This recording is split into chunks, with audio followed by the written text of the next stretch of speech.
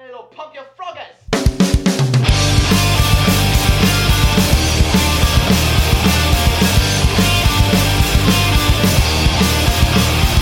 Here we are again. Welcome. It's another episode of Don't Be an Idiom here. And wow. Everyone's favorite. And today we're in front of a live studio audience. It's good to be around Let's people. hear all the people. Ooh, yeah. These are all Ooh, yeah. Albert's siblings. That's how we got them in here. How did we get so many siblings? So it's the podcast that explores the origin stories of common phrases and idioms. I mean, if it's episode 58, if you're just coming here now, Come on. then You got a lot of work to do. Yeah. Yeah. Yeah, this is 57 hours you got to get through. Yeah. It's no easy task. You can probably skip some of the first Oh, episodes. definitely. Please skip all of See, the what first you want to episodes. do is you want to become a super fan, and then you go back and listen to the first. I don't You know even the know. thing is though, Yeah. I knew we got some great songs by episode We did, 4. yeah. So if the songs were good, Okay, well, it was a little more loosey goosey back then. a little bit. But, now we have, a strict format. And we're currently in That's the top of the show. I mean, it's Albert's favorite part of recording this hour. Top of the show. So we just had a couple things to remark on from our last episode. We mentioned how, because we talked about going postal, and we mentioned how Benjamin Yes. Franklin was the first postmaster general, and then your cousin, My cousin Sammy. he had like all these great Yeah. postman Franklin factoids. Yeah, well, what was funny is because me and Rye started joking about how Ben Franklin just probably invented the term postmaster and just was like, this is what the postmaster does. Here's the rules. This is the postmaster does, and I'm also the postmaster. And I'm on the postmaster. Yeah. So my cousin Sammy sent us a message saying that when he was postmaster, he would not pay for postage. He would just sign his signature in the corner where the stamp should go. Yeah. And people were like, all right, we gotta get this out. I'm gonna try doing The that. postmasters, letter. yeah. Big quotes. Yeah.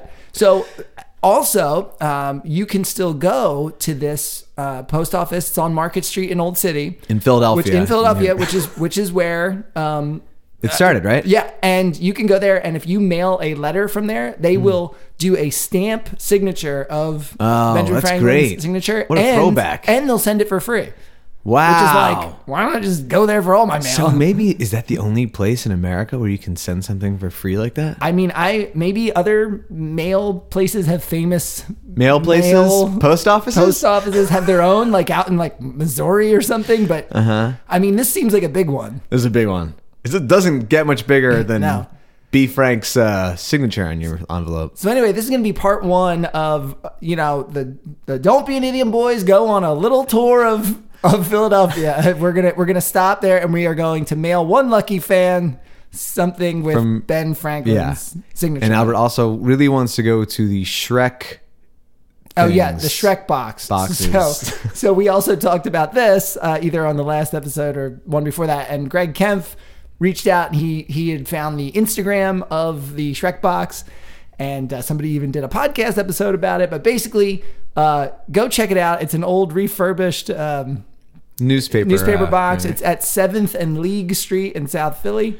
And you can go get your Shrek on. And that's going to be part 2 of Okay. Ryan and Albert do a Okay. walking tour of Philadelphia. Yeah, I might sit that one out. Are you kidding? No, I'm kidding. I'm going to go. You gotta go. I asked Albert to guess when the first telegram was sent. I think I challenged anyone to call in with an accurate guess, and Albert started saying 17 something. It didn't And he feel said, it nope. didn't sit well right with me. But it was 1844. I was right there. Samuel Morse, Morse code. the Morse code guy. Oh, that's good. So I also needed to set the record straight because I kept referring to a 7-year period as 15 years. We're talking about, Or 13. yeah. I think it was 13. Oh my God. Listen, we're apologizing for things that No, we it's 7. can't remember. I was right. No. I mean, you were saying 13 on the show, Oh. and I was like, that doesn't seem quite right. But I wasn't gonna. If given enough time, math will. I can do any math with enough time. Yeah, and I needed 2 weeks to figure out that 7-year period was much more than that. Wait, no, the opposite of what I just said. Math is like inventing and figuring out a language at the same time. Like it's like it's just crazy. Inventing and figuring out a language. You know, like the first person that did like long division, they're like, I'm just gonna pull. Like, what are they even thinking? They're just like, probably looking at numbers are popping out of the air. You know, they see like 3 turtles. They're like, I had 3. I was one. I had 3 turtles. If I wanted one. If I wanted one more turtle, one of those. I guess that's not division. No, we could. That's the thing. It's so confusing. Very confusing. So if you no. call in, if you know anything about, you know, we already gave away adding the turtles. answer. Oh, fair enough. So that's it. The Telegram. Yeah, that's it. And I think I was done talking about it. It was an experimental line from DC to Baltimore. Oh, nice. What was the first message? It was a biblical passage. Was it? Yeah. Oh. I didn't write that down because this isn't, we haven't begun the story part of the 2 idiom histories. I like to get stuck in the top of the show. I can just live in the top of the show. Yeah, you could. We were supposed to record this episode last night, but Albert refused. Yep. Well, I'm getting up there in years, and I was trying to hang out with a bunch of 30 or younger people. Laura's birthday was on Friday, and I was like, okay, like the oldest anyone else here is 30, which means that they're at least, like 8, almost 9 years younger than me. Sure. But some were even younger. Yeah. So I was like, I'm going to be the party guy. And, I brought out I brought out the beer pong. Yeah. And you're like, they were like, you kids ever hear of the beer pong? You ever hear the beer pong? So, and then after every game, I was like, all right, let's do a shot. Yeah. 7 games later. You're way too old for that. I know. You got the achy knees, don't you? I did the next day. I had the achy everything.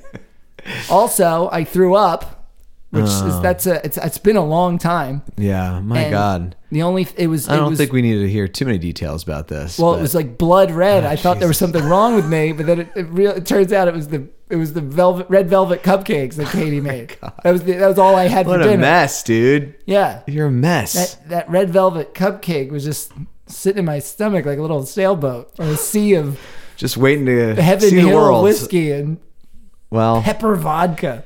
I'm sure the captain of that ship is really pleased with your decisions. He is gone. Right, I guess he's dead.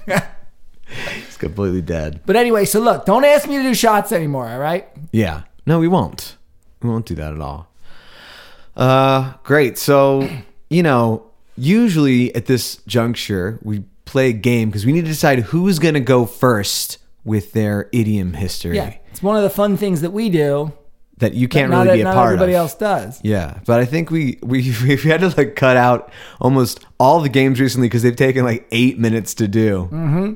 But I think this one's going to be a quick one. Should be okay. Yeah, we're just gonna. I got my Spanish deck of cards here from back when Ryan was Spanish? Living in Barcelona. And that was your big gift to yourself, huh? This was my gift to myself. And they do have dollar stores even in Barcelona. Yeah. Well, they're not called dollar stores. Peso stores. That's Mexico. Euro. Yeah, Euro stores. Euro stores. Right. Yeah.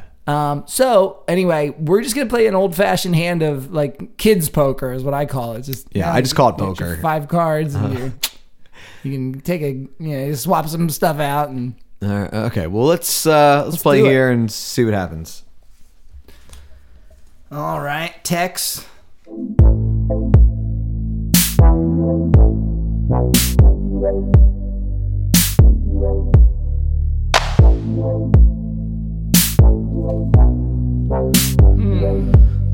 new ones. So bold. Oh my God. It's worse than my original hand. All right, what do you got? Nothing. 7, 1, 12, 4, 9. Okay, that doesn't sound too good. I've got 9, 10, 11, 12, Jack. Whoa, that's a straight. A straight. That is nice. They call it. Dude, that's a nice hand. All right, you're up. Oh, you've man. been winning quite a bunch lately. Yeah, which is weird because I'm definitely the loser. Yeah, but no, there was a long time in the beginning where it's great. Yeah. It's great for you. What's great about you is that you are a true blue idiom host. You just... Oh, yes. So True you come blue. back every other week. Okay. We've continued after so many years. True blue. True blue. Okay. Yes, I've heard it. So that means like, I feel like, I've heard of it. What's the definition there, buddy? It just means that you're the real deal. Like you're a real true blue. I always feel like people say it's like you're a true blue friend. Yeah. Like you're a... Okay, and that's like a better way to think about it. Okay. Because if you're true blue, you're unwavering in one's commitment. Okay. Extremely loyal. Okay. Right. And like, so friendship. In politics and stuff, they use it as well. I don't want to give you too many details, but like if you have like loyalty to a party, you're like a true blue conservative, you know, something like that. Yeah. So I don't know. True blue. Okay. Now it's time to guess the origin. Where do you think that came from? All right. So I'm going to ask you a question first. Okay. Yeah. Is this have anything to do with like the blue bloods? Is it fair to answer, or do you know a lot about blue bloods or something? I think blue bloods I looked up a while ago, but like kind of didn't. So here's my I'll tell you this. It doesn't have anything to do with blue bloods. Perfect. Okay. So I'm going to say it does have something to do with the blue bloods. Why did you ask me then? Because I didn't want to like get into a whole blue blood thing and then accidentally talk too much about what you were going to talk about. I see. All right. So the blue bloods were like the royalty. Yeah. They were like the very white, the very rich. You know, they thought of themselves as like better than everyone right? else. Sure. Yeah.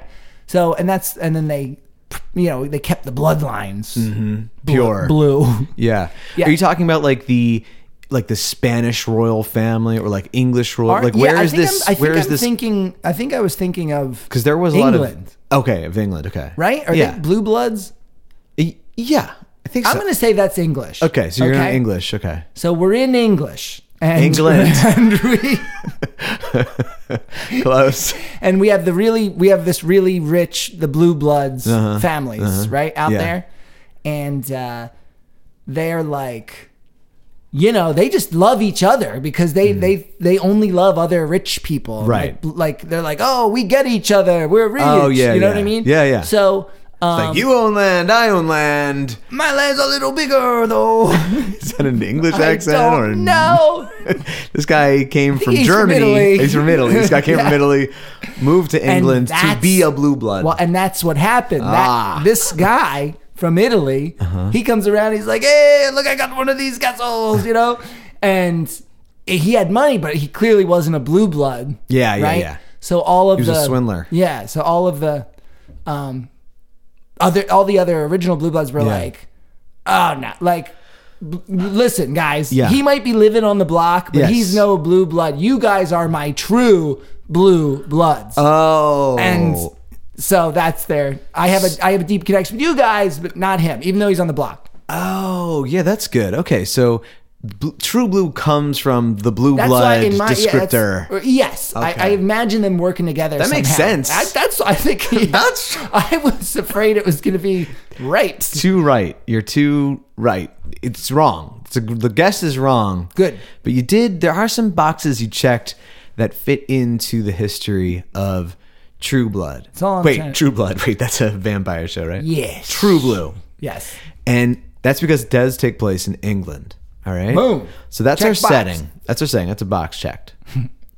And what I'd like you to do, we're going to go backwards in our minds to the Middle Ages. Okay. So let's get some sound effects up.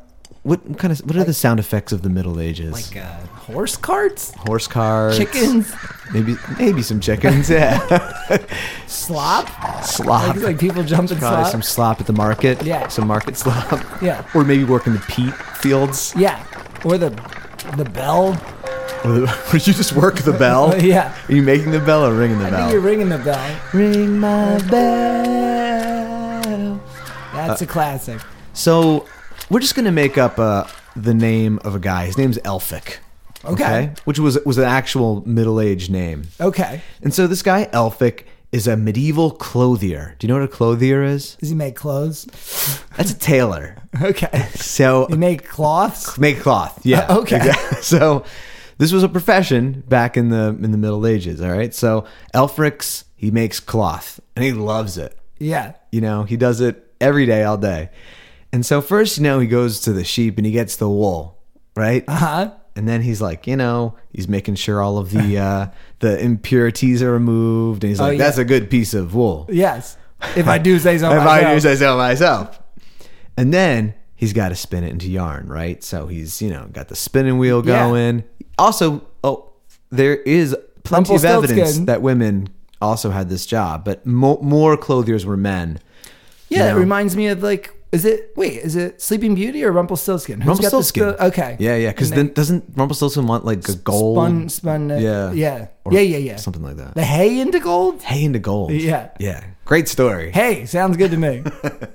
So, you know, he's got his yarn going and then he's got to loom it into fabric. Right? And then after that, you got to pound on it with your feet. So and this is my favorite part. Exactly. So imagine Elfric he wakes up and he stretches, he's like, this is going to be a good day. See you, honey. I'm going to Pound Town. This wool is going to Pound Town. So if Elfric, you know, had some moolah, he might be living next to a river and get to use a water mill that would be pounding so like, but that's only if, you know, that might. And Elfric didn't have money. Elfric did not have I didn't see that.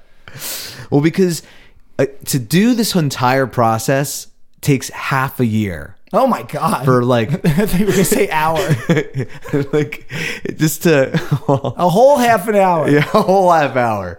But yeah, so like eventually clothiers would, you know, start to be like, all right, once you do this, you gather the wool, you fold the wool, you know, spin it. You like, you know, gotta. And me, I'm going to oversee and take a lot of naps. Yeah. This guy's kind of now like in Brooklyn or something. I will oversee this. So then you got to put the wool out, right? So you put them on tenter hooks. It's a great word, isn't it? Tenter hooks. Mm-hmm. That's a idiom in itself, right? I'm on tenter hooks, right? It is an idiom on itself. And I was going to bring that up in the end. Whoops. But we'll come back to it. All right. So Albert knows his idioms. Yeah. All right. And then it's done. It's pressed. It's folded. You got to dye it as well. And so Elfric's what color? Elfric's like, what color? What color? What color? I've gotten pretty far in this process, and now I got to pick a color. I know. I can't do this. I'm not up for the task. It's too much pressure, damn it. I've been working on this shit for half a year. Yeah, Elfric is not. He like... This, and that'd be funny if every year, 6 months into the process, he always comes that same thing. He's like, I'm tabbing it again. Dude, I cannot choose. I feel like I can relate to Elfric because every year I have to write fucking IEPs, and I'm like, I'm gonna get ready this year, right, at school, and every year I'm like, asshole. We've all been there. He's the everyman. He is. You gotta love him. So he needs to choose what color, right, to make this cloth. So he goes, I got it. I live in Coventry, England. I'm gonna make it Coventry blue. Absolutely. And plus, it's the only color I have, so I guess the choice was not so difficult upon reflection. But I imagine if I did have more colors, this could be harder. But I don't know. I really like that Coventry blue. So, Coventry blue is a famous dye from the time that was made specifically in Coventry, England, the town Coventry, England. Famous color, interesting. Yeah, and so we don't even have the exact recipe for what they used for Coventry blue. Wow. So no one knows exactly what it looks like because, you know, enough centuries pass and it fades a little bit or the colors change. So I do have a color of what this is what they use for Coventry blue in Coventry, England. That's a nice blue. It's a nice blue, I right? like it, yeah. Can you describe that? Because I don't know how to I don't really know how to. Well, it's kind of like regular blue, only it's a little bit lighter, and it feels like it's almost illuminated. It's like might be because it's on a laptop, which is literally giving off light. No. Something else. No, it has its own lumosity. Ooh, I believe luminosity. Luminosity. Yeah, so it's a beautiful color. It's beautiful. It makes you want to take the day off from work. Oof. Easy.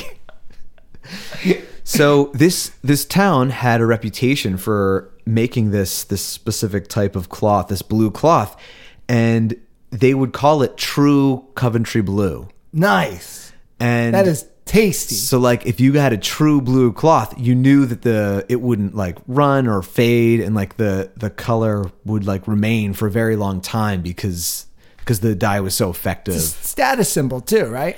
Well, interesting you bring this up. So it was definitely a status symbol. Most people didn't even have colored cloth in the medieval ages. Yeah, I would imagine that seems like kind of it's like 1300. Elfric's a clothier. He's standing in his hut and he's like, if I'm making the colored cloths, I think I should get to wear colored cloths. Oh, but no, his stuff was just brown and tan. He wants to wear them, but he sells them to feed his sheep. I got this damn family. And the family. I could be prancing around in all of Coventry blue scraps if I didn't have them to feed. Oh well. Maybe I'll get rid of them. And then essentially that got popularized, and in 1670, so this is like a little bit after the Black Death. Sweet. John Ray wrote in a complete collection of English proverbs, Coventry had formerly the reputation for dyeing of blues, insomuch that true blue became a proverb to signify one that was always the same and like himself. Wow. There you go. So the first time it was mentioned, and I wanted to say, because you brought up like a status symbol. So, if this is around like 1300, when the bubonic plague hit, nearly half the population of England was killed off. Right. Isn't that crazy? The Illuminati. Illuminati. What? What do they do? Well, they want to kill half the population, don't they? Yeah, they do. Or more. So after this happened, the standard of living for all of the English people that had survived went up because they had more land and they had more. So many people died. Yeah, because half the country, they're like, well, now we got all this space. Right. And so they would, they had the chance to like graze more sheep all of a sudden. Right. So then it became more popular, and poorer people could buy it because there was just more of it and it wasn't as expensive. And so then like the aristocrats would be like poor people have blue dresses now. Yeah. And there's actual like writings of aristocrats being like furious and disgusted that poor people, like serfs, would be able to afford a colored cloth. Wow, that's funny. You think maybe they could be like, well, we're going to do red cloth now. What do you think about that? Red? A different color? Really, Bob? Anyway, so yeah, that's pretty much. I think I knew there'd be something with the aristocracy in there. Yeah, it wasn't much with the aristocracy. Yeah, they got mad at the end. They did get mad at the end. But anyway, I'd like to think that what's his stupid name? Elfric. Yeah. I'd like to think that Elfric survived the Black Death. Yeah. He made it to the end, and he's like, okay, I'm just gonna continue doing what I've always done. And with all these people dead, there's a little bit of extra Coventry blue for old Elfric. And he like skips off into one of those like shrinking black holes. Like, yeah. That's all, folks. Yeah, I'm actually cool with just ending the story there. That's it. And that was the tale of Elfric and the Coventry blue. The true blue. And I like the way you took us through your segment there. Because Elfric is not real, right? No. But I like that. I think seeing history through one person's eyes is actually a good way to go. Well, thank you. That's why I can never pay attention in history class. They're like, in this year, in this country, there were all these people doing this thing. And I'm just like, my brain is like, what? Now I feel like I should do that. Oh, well, you can do it. On the fly, it's going to be a little tough. Now, there are other cloth making idioms, and Albert brought one up on tenterhooks, which just means like you're in a state of uneasiness. And I thought that it was tender hooks at first, and then and it's like literally the wooden frame that they would hang the wool on. Yeah. So, yeah. That's a good one. Oh, it says a sharp hooked nail used especially for fastening cloth. Oh yeah, I guess like those what are those called? Sharp hooks? No. So dyed in the wool. Dyed in the wool is another idiom that comes from the same process because you can technically dye the wool before the end. So interesting. Do you know what that means? Dyed in the wool? Yeah, like a dyed in the wool Eagles fan. Yeah, I feels like dyed in the wool. It feels like maybe you were born an Eagles fan or something. Like it's uncompromising. Oh, okay. But yeah, you're right. Because the idea was that you could, influence a child really early in their life, to be whatever, like a devout Christian or something like that. Man, thank God that didn't work for Catholic school. For you? Yeah, your parents tried to dye you in the wool. It didn't work out very well. You were there for a little bit. Oh, no, I know. But I was in the same situation. It's too early for kids. We were mostly just that shit. In third grade. Albert and I were mostly just drawing like cars with spiked wheels running over people and jumping over alligator creeks. Yes. And the last idiom that comes from this is spinster. Like a woman who seems unlikely to marry because like the people spinning the wheel. That's where spinster comes from. I would have thought it came from the flappers' dresses because when they spun, like all those like beads like spin around. I really did. I thought that's what a spinster was about. I like that better. I would have definitely not thought it was about weaving. All right, so I do have a few fun facts. One of them is shoot! I have facts about Coventry and fun facts. Well, I don't want to give you too many. Lay on me. I got nowhere to go. Well, first of all, True Blue is a Madonna song from the 80s. Do you remember that? It's like, True Blue, baby, I love you. Yeah. True love. It kind of had like a 50s vibe to it. Cool. But it's called True Blue. And it's about, she was married to Sean Penn. Really? Yeah. And this song's about Sean Penn because he liked to use the phrase True Blue. Wow. How about that? Sean Penn. Was she married a lot? Madonna? I don't know, but I didn't know she ever dated or was married to Sean Penn. Me neither. I know. We should probably look up like other famous people have been in her life. Yeah, okay. I don't know why. Just next time. I like it. Coventry's also home to Lady Godiva. That was the origin story of the idiom peeping Tom. Yes. Which we did episode 3, Don't Slap the Devil Dog. Man. So if you want to go back and see where Peeping Tom came out, that means 2 idioms, 1 town. It's pretty big. Wow, that's huge, actually. I know. Legend has it that Coventry was the birthplace of St. George, the dragon slayer. Yes. And patron saint of England. And also, all modern bicycles are descended from John Kemp Starley's Rover safety cycle invented in Coventry. All bicycles? The modern bicycle. Wow, that's amazing. Okay, and my last thing is that Chuck Berry recorded his #1 hit, My Ding-a-Ling, at a Coventry dance hall. Ding-a-ling, that's great. And can you believe that? Because I did Ding Dong like at one point. Yes, you did. Yes. And that had like a direct relation to Ding-a-ling about like Bell stuff. That's fun. Yeah, and the whole thing was just like reference to his penis. Like, oh, really? Yeah, like, and so they try to get his song banned in countries because it's like my ding-a-ling. But the whole thing is about his mom telling him to stop playing with this toy, which is all these silver bells, and he calls them my ding-a-ling. Wow. Yeah. That's really good. So that's a wrap for True Blue. And Madonna was married to Sean Penn from 85 to 89 and Guy Ritchie from 2000 to 2008. Oh, yeah, Guy Ritchie. I remember that. He did Snatch. Oh, really? Mm-hmm.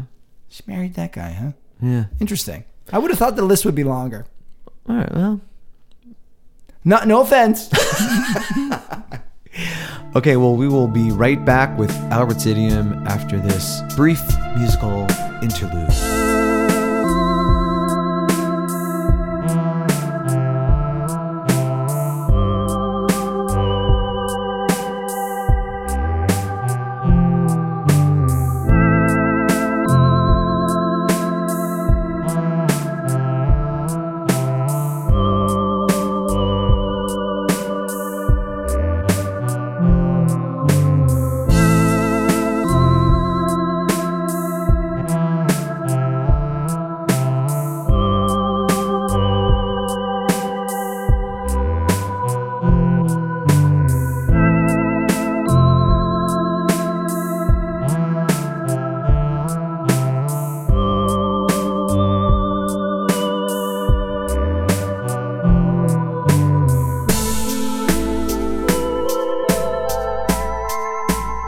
Welcome back to Don't Be an Idiom. That caught Albert off guard. Spit take.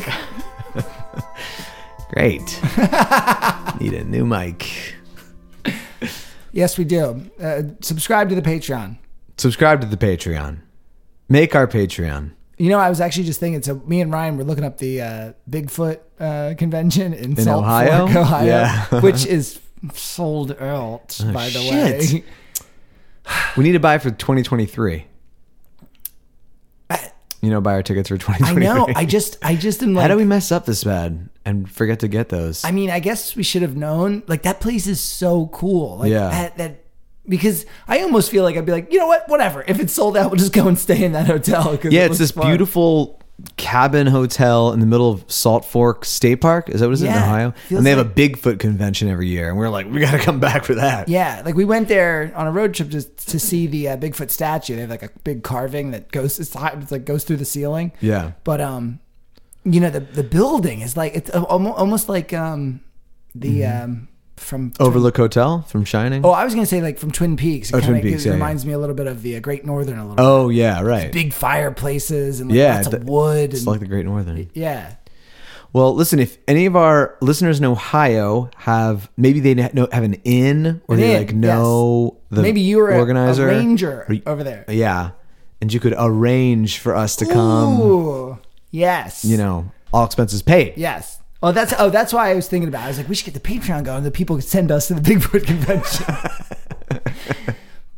But in a way, you're kind of paying yourself because that's just more content for you. You get to hear about it. Yes, endless content.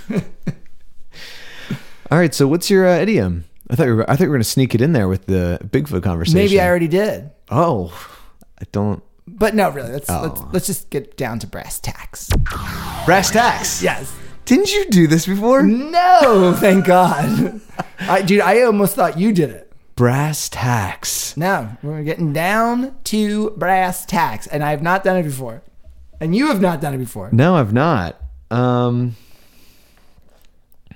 Okay, so brass tacks means let's get down to the details. Let's sign this contract. Yeah. I don't know how else to define it. No, that's good. The details. To start to discuss or consider the most important details or facts about something. Oh, okay. So it's like, all right, let's just skip the small talk. Let's to the brass tags. I got it. I see. Okay. So, what do you think? Ryan's going to whip up a guess about where this idiom comes from. Whip up a guess. All right. Well, around here we just love Shrek, don't we? Yes, we do. All right. So that makes me think of Scotland. So I'm gonna say that brass tacks comes from the the era when England was just always on their asses. Oh, for Scotland? Yeah, like they were always fucking with them. And then Braveheart has to come out and kill everyone. And then they still lose. I know, and they still lost. So, this is a time where, I guess this still exists to some degree today, but when England was just like, we are going to tax you all day long. Yeah. Because we're jealous of your cliffs. Yes, jealous of your cliffs. Exactly. All right, so there was one infamous taxman. And his name was I see. His name was Godwin Waffle. And great name. Godwin he was like salivating at the lips, right? He just wanted to frothing from the jaw. Because he's so excited about taxing people. Yes. That's because the queen or the king at the time or queen is like, Godwin, it's time for the tax. It's the tax time. And he's just like, get me in there, Scotland. So he shows up and naturally William the Scotsman is there waiting. And he's the first town closest to the border of England and Scotland because Godwin works his way through all the towns. Oh, yeah. And everyone just knows he's coming. So he's like, all right, so, it's time to tax you. And, I'm going to need to know. What I'm here for. Yeah. And he's like, right, so. And the guy's like, all right, so, you know, what do I sell? What do I buy? That's what do you get taxed on? Money that you make, right? I would imagine, yes, you get taxed for fucking everything. But I feel like back then it was probably a lot of like land taxes, just to live, like living taxes. Yeah. So William's like, well, I've got 3 goats, I've got 12 sheep, I've got Scottish rats in me backyard. And Godwin's like, oh, okay, rat tax, okay, sheep tax, the Highland coo tax, and the brass. Tell me about the brass. You selling brass around here? And he's like, I ain't got no brass. I've just got the grass. And Godwin's like, listen, I know you're selling brass. That's why I can smell the brass. And he's like, you've been trading with the brass makers, okay? And I'm going to tax your ass on this. There's a premium product right there. And he's like, I swear to God. And then, Godwin just kind of like elbows the barn door, and there's just racks of brass that William has been selling. And he's like, you're getting the brass tax. And he just gets him. And then it's just like, we went through all of the big things that I'm going to tax you on, but there's that one last little detail. Brass tax. Yeah. And while I was talking, I realized that it's spelled differently. No, actually, tax is not TAX, is it? No, it's not. So it's actually, tax, like TACKS. I know. But I realized that too late. But one of the theories was that it comes from TAX because brass right. was heavily taxed back in the day. So, all right. Well, that's my guess for a possible origin of a really brass good one. tax. Okay. That's a good one. No, so that is not right. But, not right. By the way, I was thinking, okay, the William Waffle guy. Right? Godwin Waffle. I was thinking that he was... what's the guy who plays Willard, the rat guy? Crispin Glover. I was thinking of him. Yeah. But he had like his body was like super thin and stretched out, and he had these super long arms and legs, and he like moved like a giant spider through the town. Like Jack Skellington, like he but Crispin Glover down to your like. Oh my God. He's like writing from he's like huge. Yeah. But also skinny. Yeah. And so he's kind of like evil, like a monster. This is like a tax monster. Yeah. That I could see it. The foaming mouth and everything. Yeah, right. Just sniffing out the brass. Really, like, and his nose is like really long. Oh man. Yeah. That's a good little. You painted a picture for me. It's quite the ghoul. Yeah. And it would be, people would know he's coming because he's so big. You would see him come. You could like lift off the top of the house. Oh, he's that big? Who's in that? All right. Okay. Enough about William Waffle. Godwin Waffle. All right. So this comes from Texas. Around 1863 was the first time that it was in print. Okay. It's something from the Tri-Weekly Telegraph.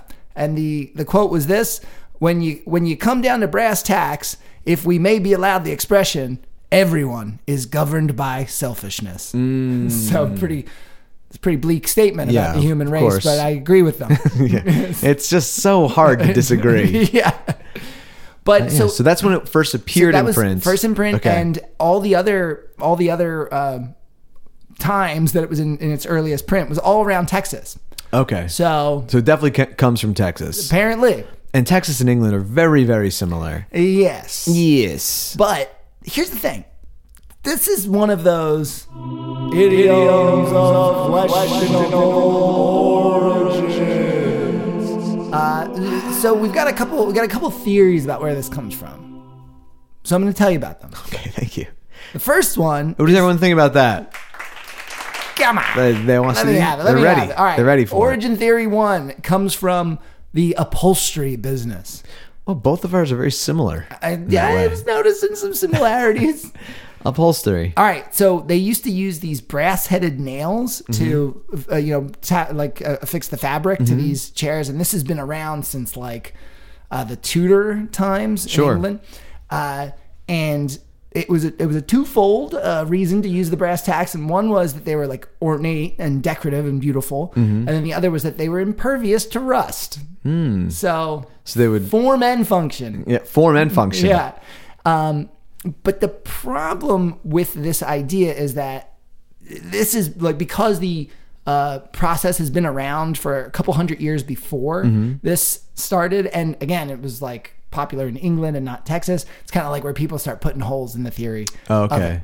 But the people that do believe say it's like, well, when you reupholster something, you're going to strip it down to like its bare frame. Right. And the brass and tacks just like the nails and stuff would be left, right? Okay. Pretty good argument. Yeah, sure. But actually, when you start to reupholster, the tacks would come out first. Right. So, yeah, unless you're ripping the fabric. Yeah, right, yeah. So Okay. so there's some like back and forth about like why it could be right or why it could not be right. So that's theory number one. Okay. It's the upholstery. All right. Theory number two comes from haberdashery. Haberdashery. Yes. Isn't it similar to upholstery? Well, this is like making. I saw it was making like clothing, like fine okay. men's clothing. Yeah. Okay. So in the haberdashery, they were making clothes, and this was supposed to be a little bit nicer than what people used to do back there. A lot of it was just doing like they would measure yards of fabric and string and all that stuff with just the arm's length. But this, because it was supposed to be a little bit more of like a boutique experience, they would have these brass tacks in this little table, and then they would measure the stuff out accurately. I see. Yeah. So So because they were using these for accuracy, that's like how the like, phrase would have become to like details or like fine details. Yes. I see.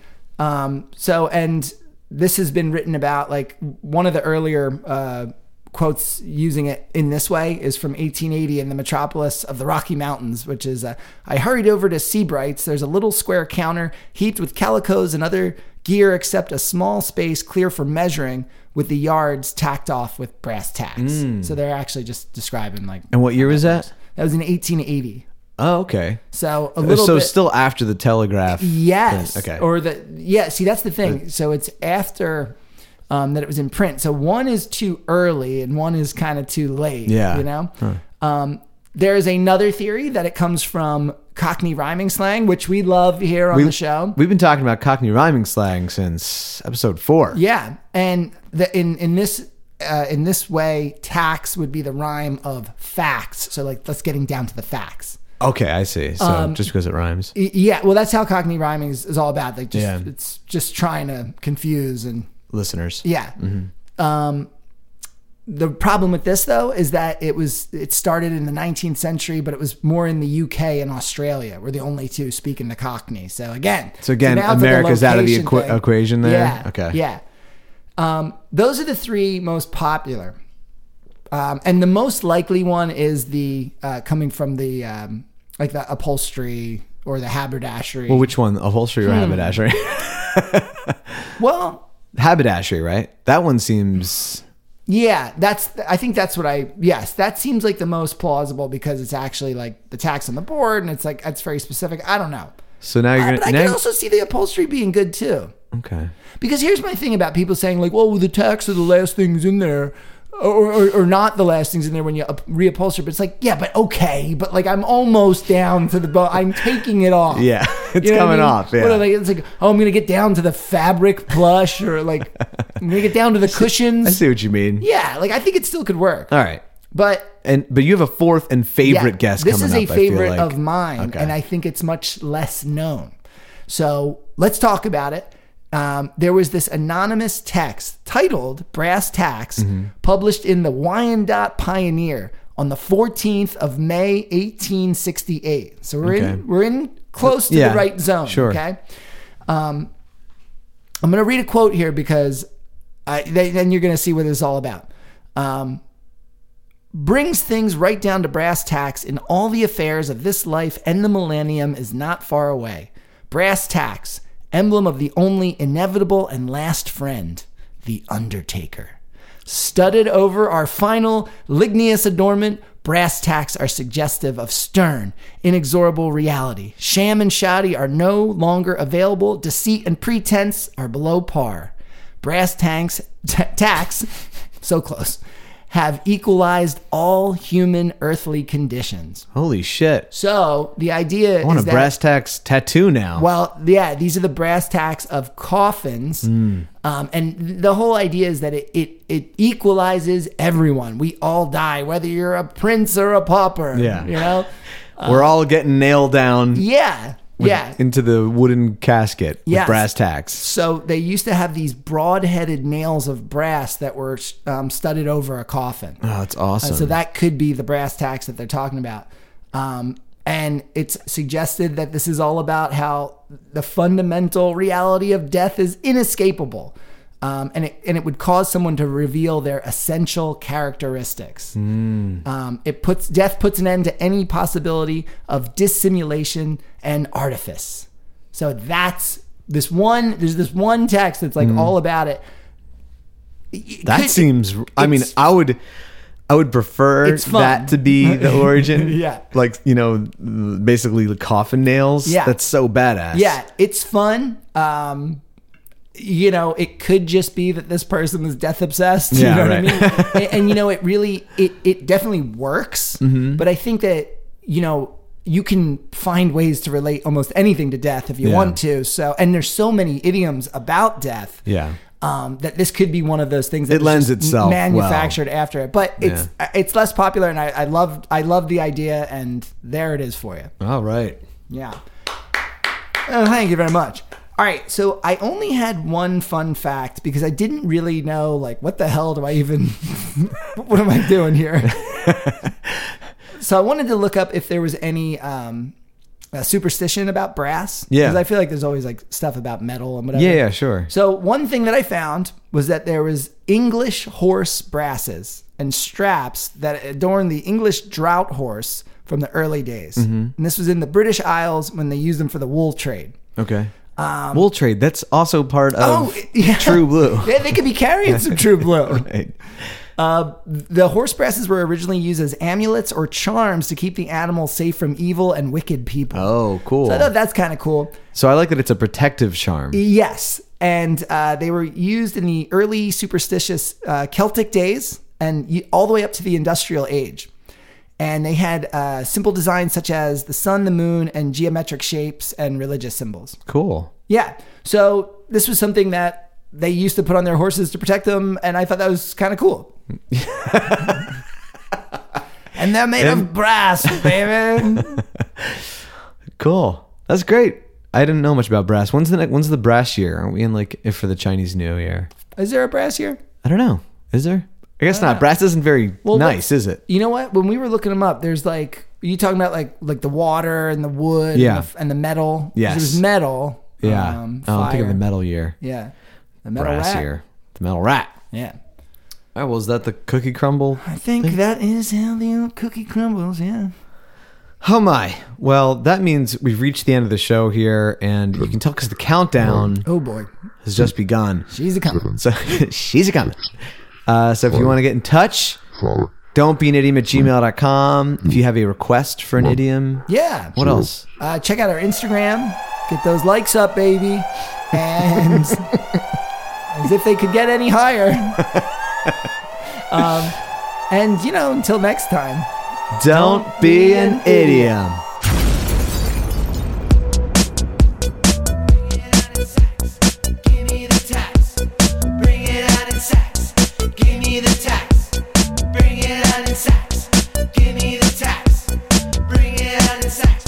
Godwin's gonna get you in your pockets where it hurts. Godwin's gonna get you. You're gonna lose your shirt. He's sniffing out your sweet brass, and that ain't no lie. You better pay him right now, or your dog is gonna die. He's coming, he's coming, he's coming, he's coming. There he is, there he is. It's really quite simple, my dear. Pay your debt and there's nothing to fear. Tax season is here. It's the most wonderful time of the year.